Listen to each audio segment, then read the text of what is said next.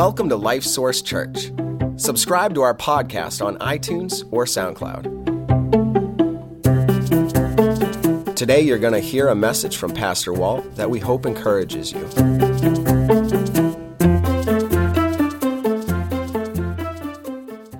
In June of the year 2000, my family and I went on vacation, just as we do every year, to a timeshare up in New Hampshire, just a little ways south of the White Mountains. And I did like I usually do after I get there, settle in. I went out on the screen porch and sat down there. I went out there and I looked out across the 10th fairway of the golf course that runs through there. Big, huge pine trees, and off in the distance, the mountains. And this is my place on vacation where I will sit and spend time with God.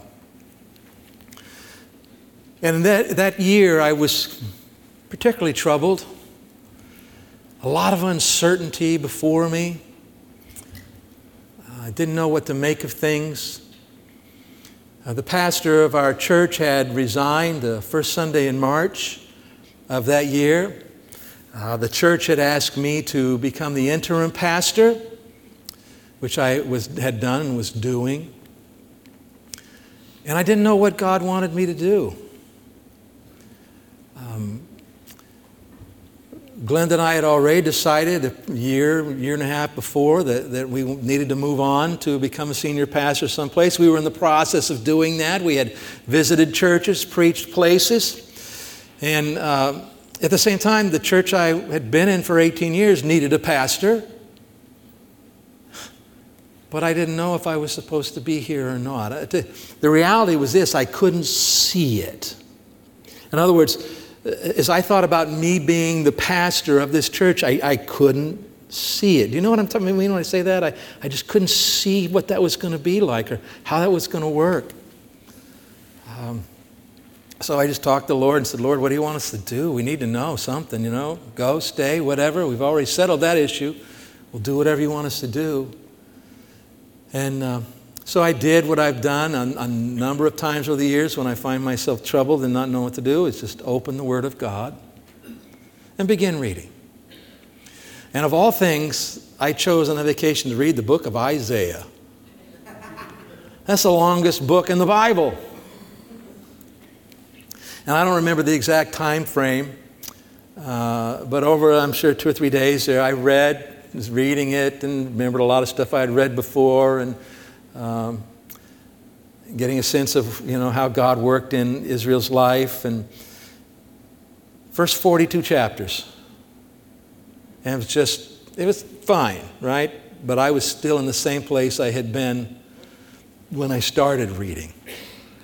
And then I came to chapter 43, down towards the end of the chapter.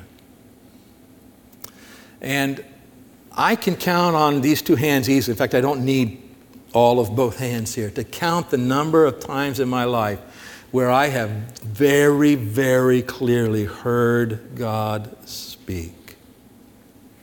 In other words, we have His direction all the time, right? And we have the Holy Spirit's prompting and so on. But I'm talking about real clarity about what God was saying. When I talk about hearing God, if you're new to us, understand, I don't mean I heard a voice with my ears, okay? I don't mean that. I don't mean anything weird at all. All I mean is there was all of a sudden this great clarity about what I was thinking that was definitely God, okay? And so what I want to do is turn to that passage of Scripture, and I'll talk to you about it, elaborate on this a little bit more after we read it here. Isaiah chapter 43. And if you don't have a Bible with you, we encourage you to take one of those Bibles under the chairs there and follow along with us. We're going to be on page 834 in that Bible, page 834. Isaiah 43. And in this chapter, God's talking about being Israel's Redeemer and how He's going to redeem them and restore them, how He's going to work in their lives after they've turned to Him. And then verse 18 says this: do not remember the former things. And by the way, this is God talking to His people. Do not remember the former things, nor consider the things of old. Behold, I will do a new thing. Now it shall spring forth. Shall you not know it? I will even make a road in the wilderness and rivers in the desert. The beasts of the field will honor me, the jackals and the ostriches, because I give waters in the wilderness and rivers in the desert to give drink to my people, my chosen. This people I have formed for myself. They shall declare my praise. And as I read that and finished with verse 21, what I got as clear as can be from the Lord is that's what I want to do. That's what I plan to do in Temple Baptist Church, which is what we were called at the time. I think I better read that again, right? But clear as a bell that this is what he intended to do in this church. Well, let me talk to you. So as I sat there and thought about this and pondered what God was saying to me there. And by the way, this is written about Israel, right? That's the interpretation here and God's people, and we can apply it. But I want you to know is that when we open our hearts up to the Lord and say, God, speak to me from your word, and we get that this is about Israel, it's about his people, but God will also speak to us personally from it. Not in a way that ever contradicts it, but a way that's consistent with it. And so here's what the Lord was speaking to me about in our church situation. Do not remember the former things, nor consider the things of old. I got a very clear sense from the Lord that what he was going to do here was not going to be more of the same. It wasn't going to be just based on doing better what we had already been doing. Okay? It wasn't that kind of a thing. In fact, he says it here, I will do a new thing. A new thing. And I didn't really know what that new thing was. I didn't know what to think about that, but I got very clear. God said, I'm going to do something new there, something fresh there, something alive there, something new. And then it says, behold, or now it shall spring forth. Shall you not know it? And it's kind of like he's saying, hey, it's going to become obvious to you. It's going to become evident. And not just evident what the new thing is, but evident that God is the one doing it. I tell you, I got to tell you today, I would have said those words in the first 18 years of my ministry time, saying, oh, it's so important that we know that God is doing what's being done. But man, it's just taken on such a different meaning for me. Deeper, more real, more crucial, that God is doing what's being done. But he said here that it's going to be evident to you. You're going to know it. Can't you see it? It's going to be obvious. It's going to spring forth, and you'll know it. And then this next verse and a half, I got to be real open with you. I didn't really understand what it meant in our church as such, but except in a general sense that God was going to, meet spiritual needs. It says, I will even make a road in the wilderness and rivers in the desert. The beasts of the field will honor me, the jackals and the ostriches, because I give waters in the wilderness and rivers in the desert to give drink to my people, my chosen. Okay, so I just kind of put that on hold. But then it says this people I have formed for myself. God just reminded me so clearly. He will do this in the church, but he said, I'm doing it in this church, that I am building this church, God says, for me. For my honor, for my glory, for my purposes to accomplish it. And so it tells us that God is the one who's working, and God is the one who's working it together to be what he wants it to be. And we need to cooperate with him in that. And he says, they shall declare my praise. I got to tell you, that phrase really gave me a sense of destiny for our church. That if we'll cooperate with God and go along with what he leads us to do, that this church will bring honor and glory to the Lord. This church will be known for him. This church will be known for his truth. And probably even huger than that, this church will be known for his love. His love for all of mankind and his love for us as his people. And so I read this. Like I said, very clear to me. And for the first time, I could see myself being the pastor of the church. I could see, okay, God is going to do this. And it became clear to me. Now, I still didn't know if I was supposed to be the pastor of this church or not. but I could see it for the first time. And I came back from vacation and I talked to the pulpit committee and said, you know what, I'm interested in candidating for the church if you're interested in me doing it. Because if you guys think, I need to move on, that's fine, tell me. I'm not, if I won't put my name in and create a division over it. But they came back a couple weeks later and said, yes, we want you to candidate. And then the first Sunday in August, the church called me to be the pastor. And then God started doing what he said he was going to do. And the first thing that really stood out to us is this. When he says, not the old, I'm going to do a new thing. It's going to be obvious that I am the one doing it. The most significant new thing that came about a year later, probably. And it wasn't a new way of doing church. It wasn't a new method. It wasn't a new strategy. It wasn't new music. It wasn't any of that kind of new thing. The new thing was this. My wife and I, because of the stress of what had gone on at the church, the stress of what was still happening in the church. Anytime a church goes through an upheaval, it's challenging to everybody there because we all care and we love each other, and all this stress. It had really stressed our relationship and was affecting us. And so she and I sought out some help from counselors who help people in ministry just like us. And in the process of going through that with them, it was this prep work you do, and then we spent 2 long, intensive days with them down in the mountains of Georgia. And what we came away with, beyond dealing with the issues that were before us, we came away with a new understanding of the gospel. Now, that's just not a new information revelation. It's all there, and we even knew the words before. I think you can relate to what I'm talking about, Dave. That a new way of understanding what had actually happened to us, because, our tendency before was, to do, you need to do what's right, and you need to live by the Bible, and you got to become almost extreme in that, and you keep trying harder, and you're trying to please God and do what he said and accomplish his work, and you do. And well, let me just share with you. You've heard me preach this. It's come out so many times now. And that's that before we come to, let me back up. What's our nature, our makeup? We are spirit, soul, and body, right? 3 primary parts to this. 1 Thessalonians 5 says that. Spirit, soul, and body. Before we come to Christ, our spirits are dead to God. We're dead to God. We have a relationship. We can know about him, but we are spiritually dead to him. Well, when we hear the gospel and the Holy Spirit works in our lives and we come to understand that we've sinned against God and that our sins have separated us from him, it's made us spiritually dead. And we understand then that Jesus is who the Bible says he is, and that he died and paid the penalty for our sins and rose again.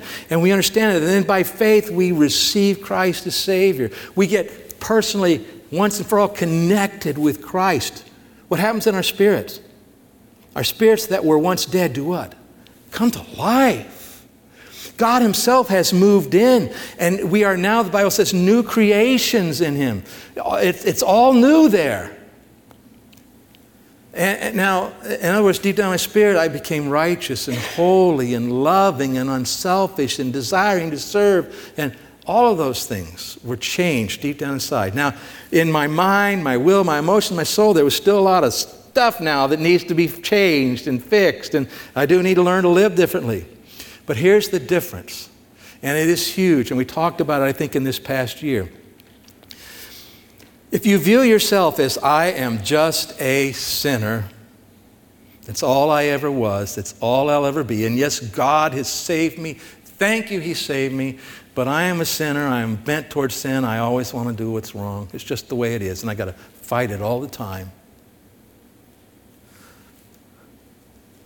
That doesn't help you.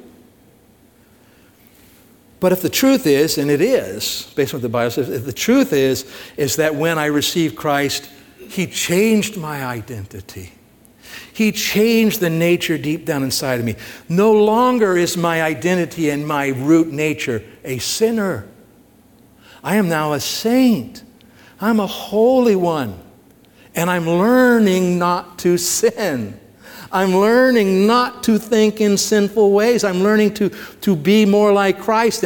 And so to live out of this truth. And that's a whole different approach, isn't it? It's a life-giving approach. The other way is not a life-giving approach. It just sucks the life out of you. And you always try harder, try harder, try harder. And so when you begin to understand the reality of what Christ has done, you begin to let His life live out through you, it becomes very life-giving. Life-giving in your own life, life-giving in your relationships, life-giving in how you do ministry. You know, no more legalism. You got to do this and this system, somehow or other measure up to be okay. Jesus was okay for us. He got it right. And then He changed us to match Him. And the rest of our lives we live learning to live that way. But it's so huge, so life-giving. And you think about this. Shouldn't it be life-giving? Shouldn't the gospel be life-giving? Because after all, where does our life come from? From Christ Himself, and He moved in. Life-giving because Christ is our life source. Go ahead and put that next slide up if you would. Christ is our life source. And so that changed everything. Changed how we did ministry. Changed how we viewed the involvement of the body of Christ. Because you know, I know something about you now when I preach to you. That's different than before. It used to be before that when I preached, you know, oh God, I got to preach and I got to try to get these people to see it, and I got to try to get them to change their minds and want to do what's right, and I got to somehow or other motivate that and give them enough information, maybe build a box around them where they can, all this stuff. But you know what I know now when I preach to you? Those of you who have come to Christ, which is most of you here, I know that deep down inside you want to be like Christ. I know that about you. I know that when the Holy Spirit, you know, takes the Word of God and speaks to you, that it stirs you. And yeah, you may have struggles in your life and it's not getting out there into your life like it ought to. But I believe something different about you today that's life-giving. It makes all the difference in the world in so many areas. Well, God has given us a mission as a church. Okay, a mission. And that's what the Bible tells us we should be doing as a church. And so as the pastor of the church and as the leader of the church, we had a leadership team at the time that we worked with. It was all the pastors, which was just Dave and me at that point, and then our deacons, and then all of our wives. We met together, prayed, talked, you know, what's God want for our church? And they worked with me to help me know, you know, to find out what God was wanting us to do. And so we talked about our mission. The mission is what God says we're supposed to do. Churches are supposed to preach the gospel, right? Churches are supposed to teach believers. Churches are supposed to baptize believers. Churches are supposed to take the Lord's Supper. Churches are supposed to support missionaries. I mean, all of those kinds of things that the Bible says we're supposed to do. But that's a long list. In fact, we have a mission statement in our Constitution. You can read it if you want. It says the kind of things. And when we talk about our mission, this is what every church in every place, at every time in history, all should be doing. In other words, a church in China, a church in Africa, our church here. The mission is what God says we should be doing. And so we all should be doing those things. Now, how do we talk about that, though? How do we help people to understand it? And so we worked for probably a year. And Everett, you remember this, I think. And at the end of this year, so we just had a much clearer understanding. Here's what our mission is. Here's how we talk about it. And here's how we use that to shape what we do. And we came up with 3 things that we do. Have you heard me say that before? 3 things that we do. So if you know them, say them along with me. If you don't, just listen and hopefully you'll come to know them, okay? Because these 3 things are what we do. Everything falls under one of them. The first one is this.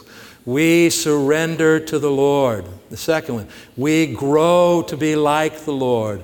And the third one, we tell others about the Lord. Surrender, grow, and tell.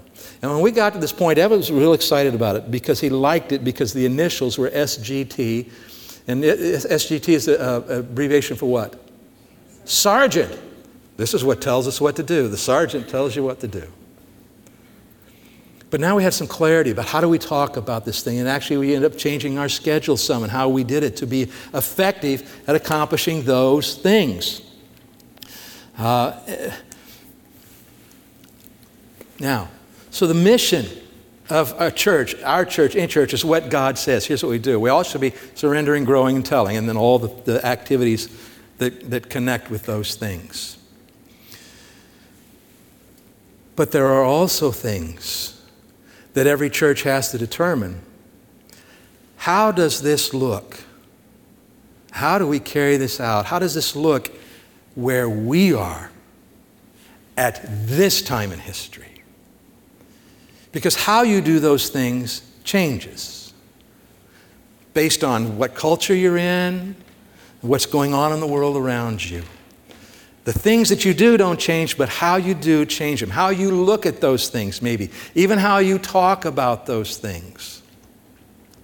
And this is typically called a vision, having a vision for the ministry. That's not a magical word. It's not a Bible thing as such, but it's the idea of being able to look at for us at the time in Temple Baptist Church in 2007, how is Temple Baptist Church supposed to be doing these things, and what would guide us in knowing that? The vision statement. And that fell squarely on my shoulders.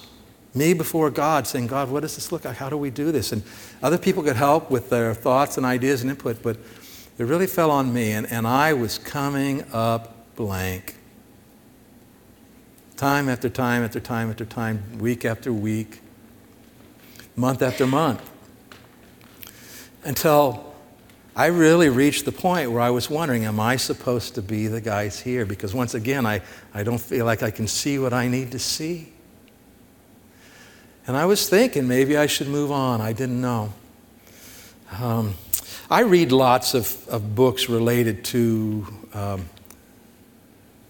being not just a pastor, but being a leader. I read general books on leadership. I read books on communication skills, public speaking, preaching. I read books on just, administrative kind of stuff, sometimes in organizational and meetings. I read lots of stuff, just trying to continually improve and understanding. And I remember back about a year after we came out with talking about Surrender, Grow, Tell, pretty much, kind of just set the vision thing on the side burner because it wasn't there. And I remember sitting at my desk in my office at home, and I was reading some book, I don't remember what it was, on leadership, and planning and how to lead some people. And one of the things in it talks about setting some goals. And I was reading that chapter, and it's all kind of stuff I'd read before and heard before. And it just wasn't capturing my attention. And so I closed the book up. And I got up to leave the office. And as I stood up to leave the office, all of a sudden it became very, very clear to me, it's not time to go.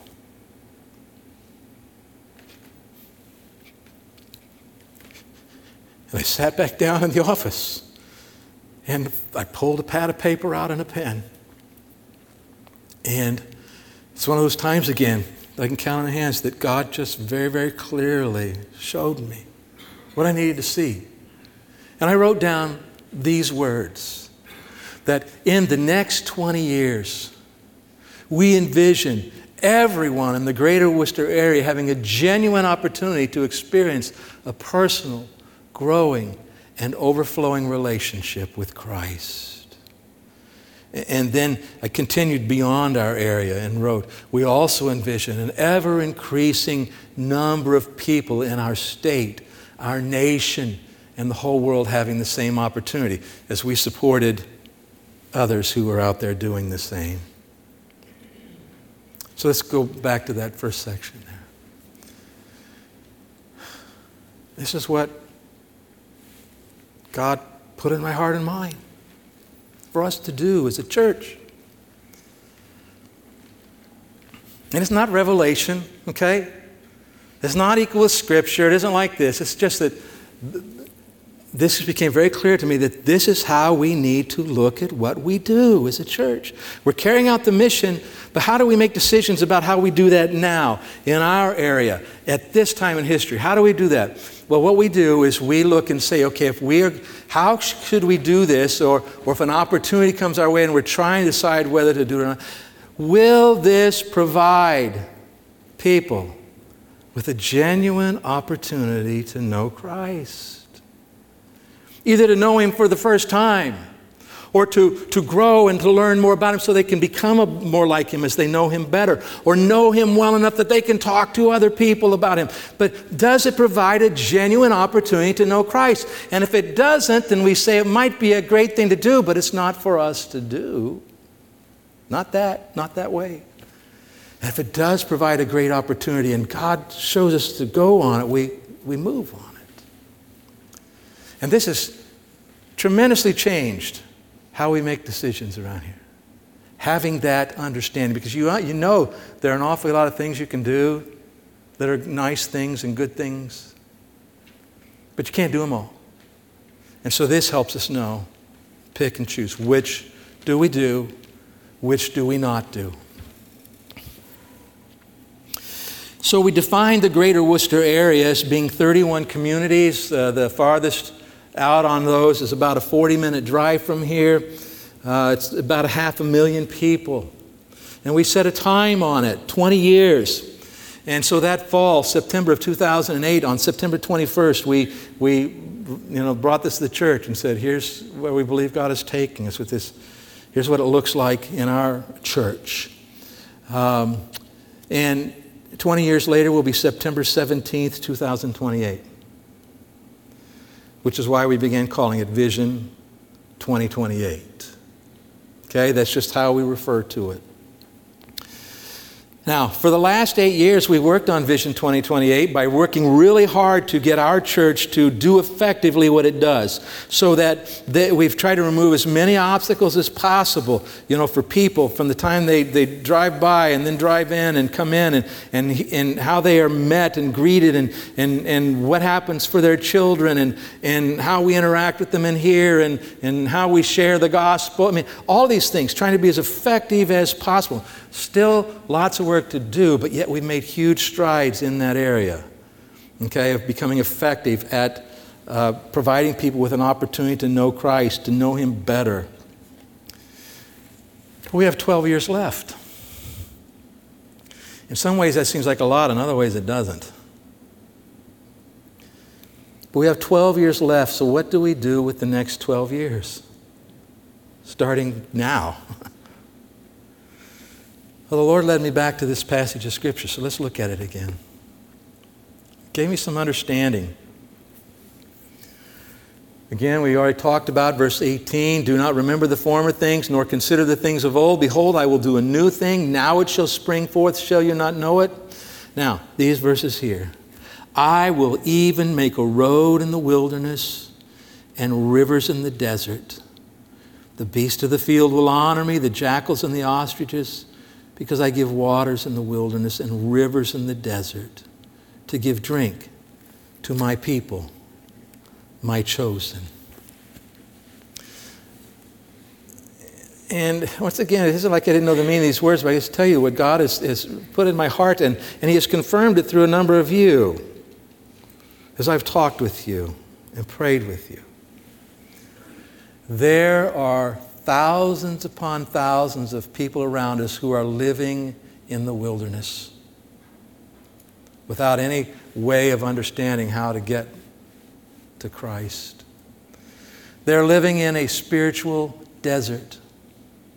They do not have the life that God has for them. Spiritually dry places. Let's talk about this people a little bit. Here's who those people are. Out there today, right now, today, getting close to noon here, there's a man out there who, because of maybe not learning how to live his life the way he should, his marriage has fallen apart. He's estranged from his kids. His financial situation is not doing good. His health is being affected by it. And so he's begun medicating his pain through addictions. He's in a spiritually dry place. He's in a desert place in the wilderness and has no way to see or get to what he needs in Christ. There's a woman out there who's living in an abusive situation, an abusive relationship emotionally, even physically sometimes. And sometimes she thinks she ought to leave, but she's scared about what that would mean. And so she chooses what she knows, even though it's not good, because she's afraid of what she doesn't know. She doesn't know how to escape. She's in a spiritual desert in the wilderness. And we have the life-giving water that she needs, don't we? We have it. There are kids out there who are raising themselves. The parents are there, but the parents are so messed up with all their own problems that the kids are raising themselves and they're into things that are harming them, and they're building walls in their lives that it's going to take them years to try to disassemble. They are in a spiritual desert, in the wilderness, in need of the living water that we have to share with them.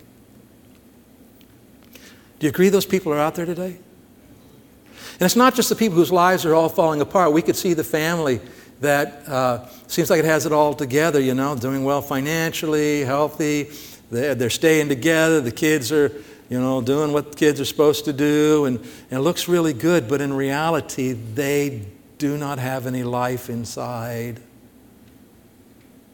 They're spiritually dead. They're in a dry desert place in the wilderness. And we have the life-giving water that they need.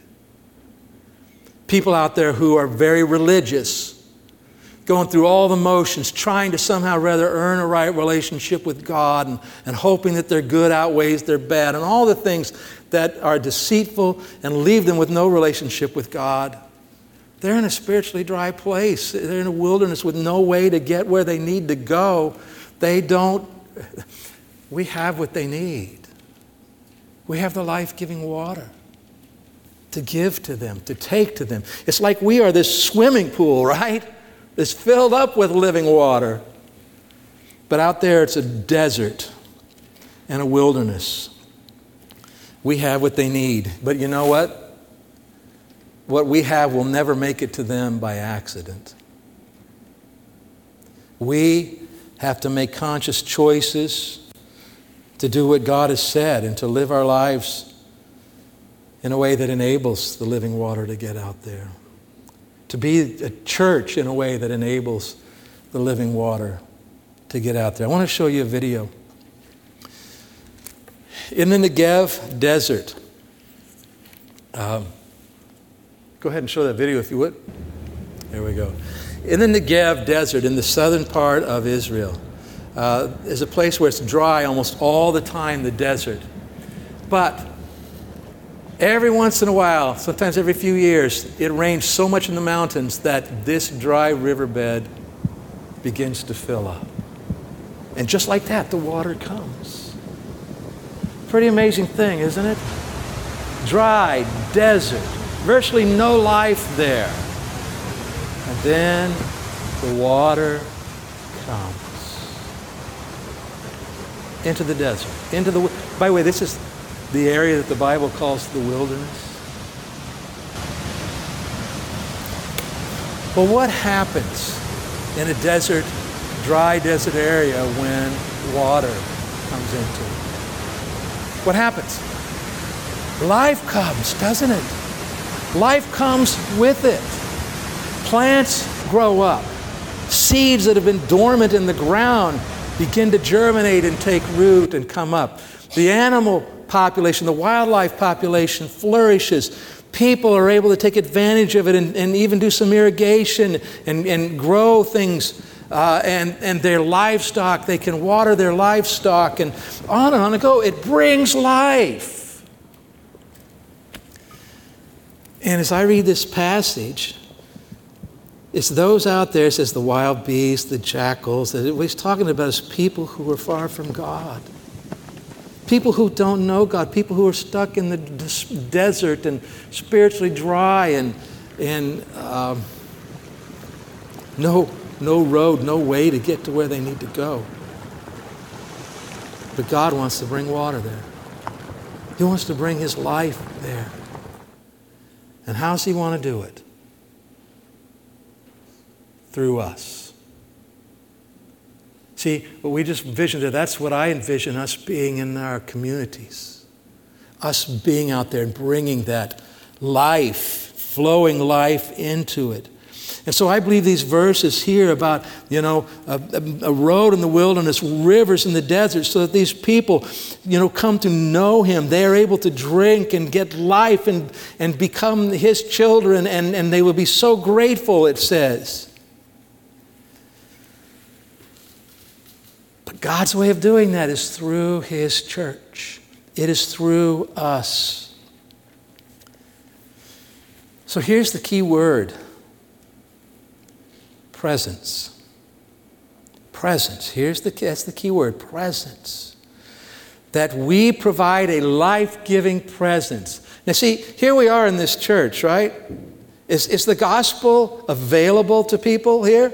Is this life available to people here? Do they have an opportunity to have it? Do they have a genuine opportunity to know it?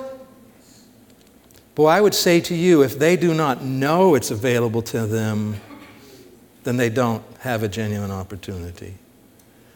And as long as church for us is inside these four walls, they will not have a genuine opportunity. And so we have to begin to think, how do we move out into the desert? How do we move out into the wilderness?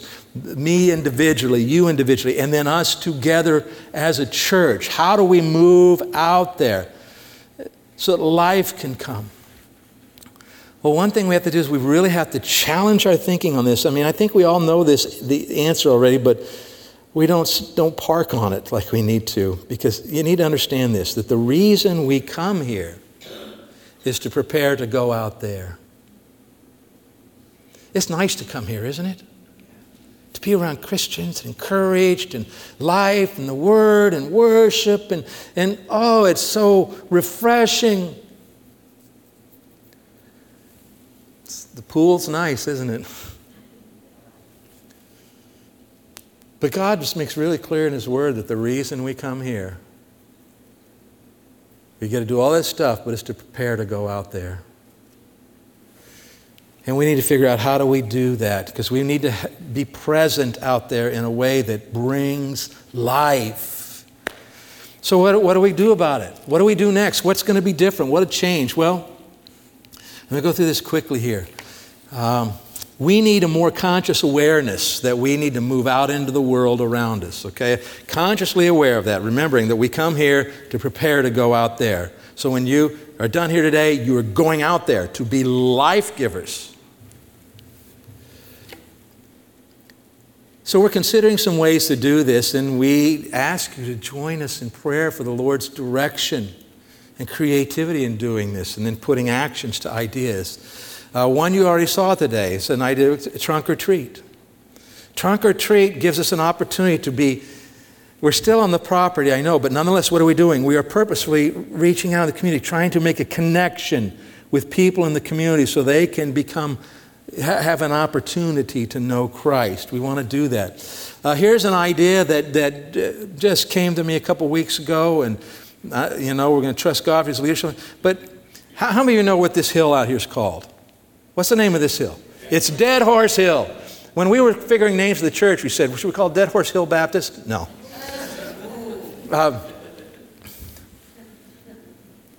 But how about hosting an annual Dead Horse Hill 5K?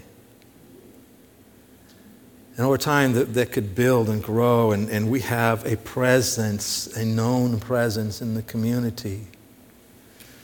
Whether we're supposed to do it or not, I already have some people excited about that today. We'll see if God wants us to do that. There are children who don't have enough food to eat, even in our community, your communities. And the school has programs for that, where they provide them with, food. They give them the food. They don't have to pay for it and stuff. But those kids leave Friday afternoon and don't come back till Monday, and they don't really have enough food to eat on the weekend.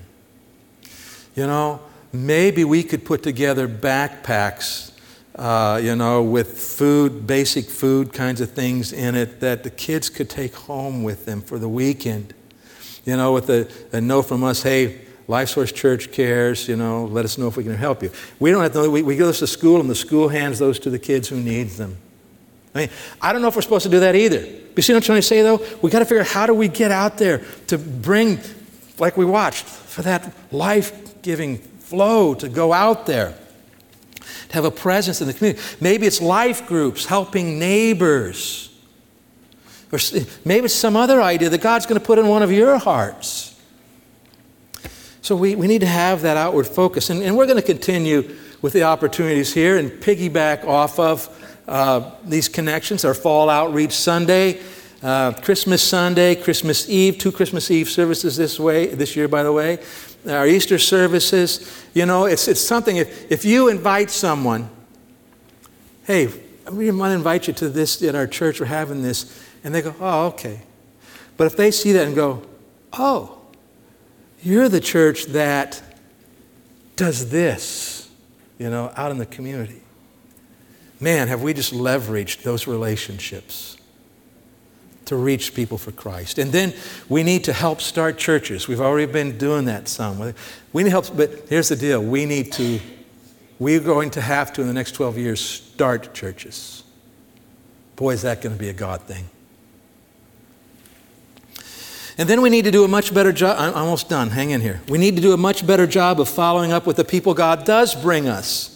Okay? A more purposeful job of helping them get connected with Christ, understanding what that relationship is, getting them connected with other Christians in the church, helping them to know how they need to look at things and do things to succeed in the Christian life. What a lot of us would call, we need to disciple people.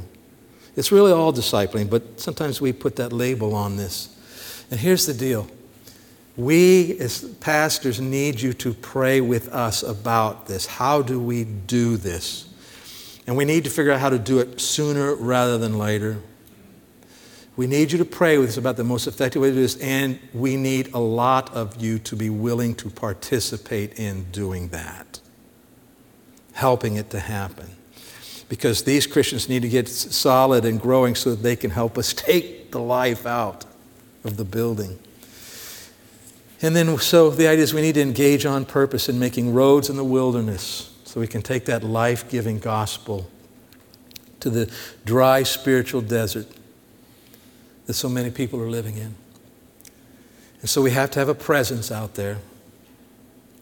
But know this, as we go to have this presence outside of the building, it has to be a we thing. It's not a pastor thing. It's not us coming up with ideas that we try to get you to do. It has to be a we thing. We have to say, yeah, this is what we have to do, and we work together to do it. Figure that out and do it. And then we not only have to come together, we have to come together in prayer. Because this really is a God thing, isn't it? If God isn't in it, we're wasting our time. And so we need to pray together. And we'll schedule some times off and on going forward for both of these kinds of things. The how do we do this as a we thing, what's God want us to do and how to do it. And then let's get together and pray that God would show himself strong as he's promised to do. And they will be eternally grateful that we did. And so I want to say to you, I commit myself to you in this. To say we have to move outside the building and have a presence for Christ outside the walls somehow, some way. Will you come along? Will you join me? Let's pray. Father, thank you for your word. Again, how you speak to us from it. And Lord, I pray that as we've had a different kind of sermon today, that we would nonetheless hear from you, hear the challenge from you that we need to make those roads in the wilderness and go out there and be your life-giving presence in the community so that many more might come to know you, so we can provide a genuine opportunity for all the people you've put in our area. Please stir our hearts about this. And we look forward to seeing what you do as you keep your promises to us. I pray this in Jesus' name. Amen. All right, thank you very much for your attention here.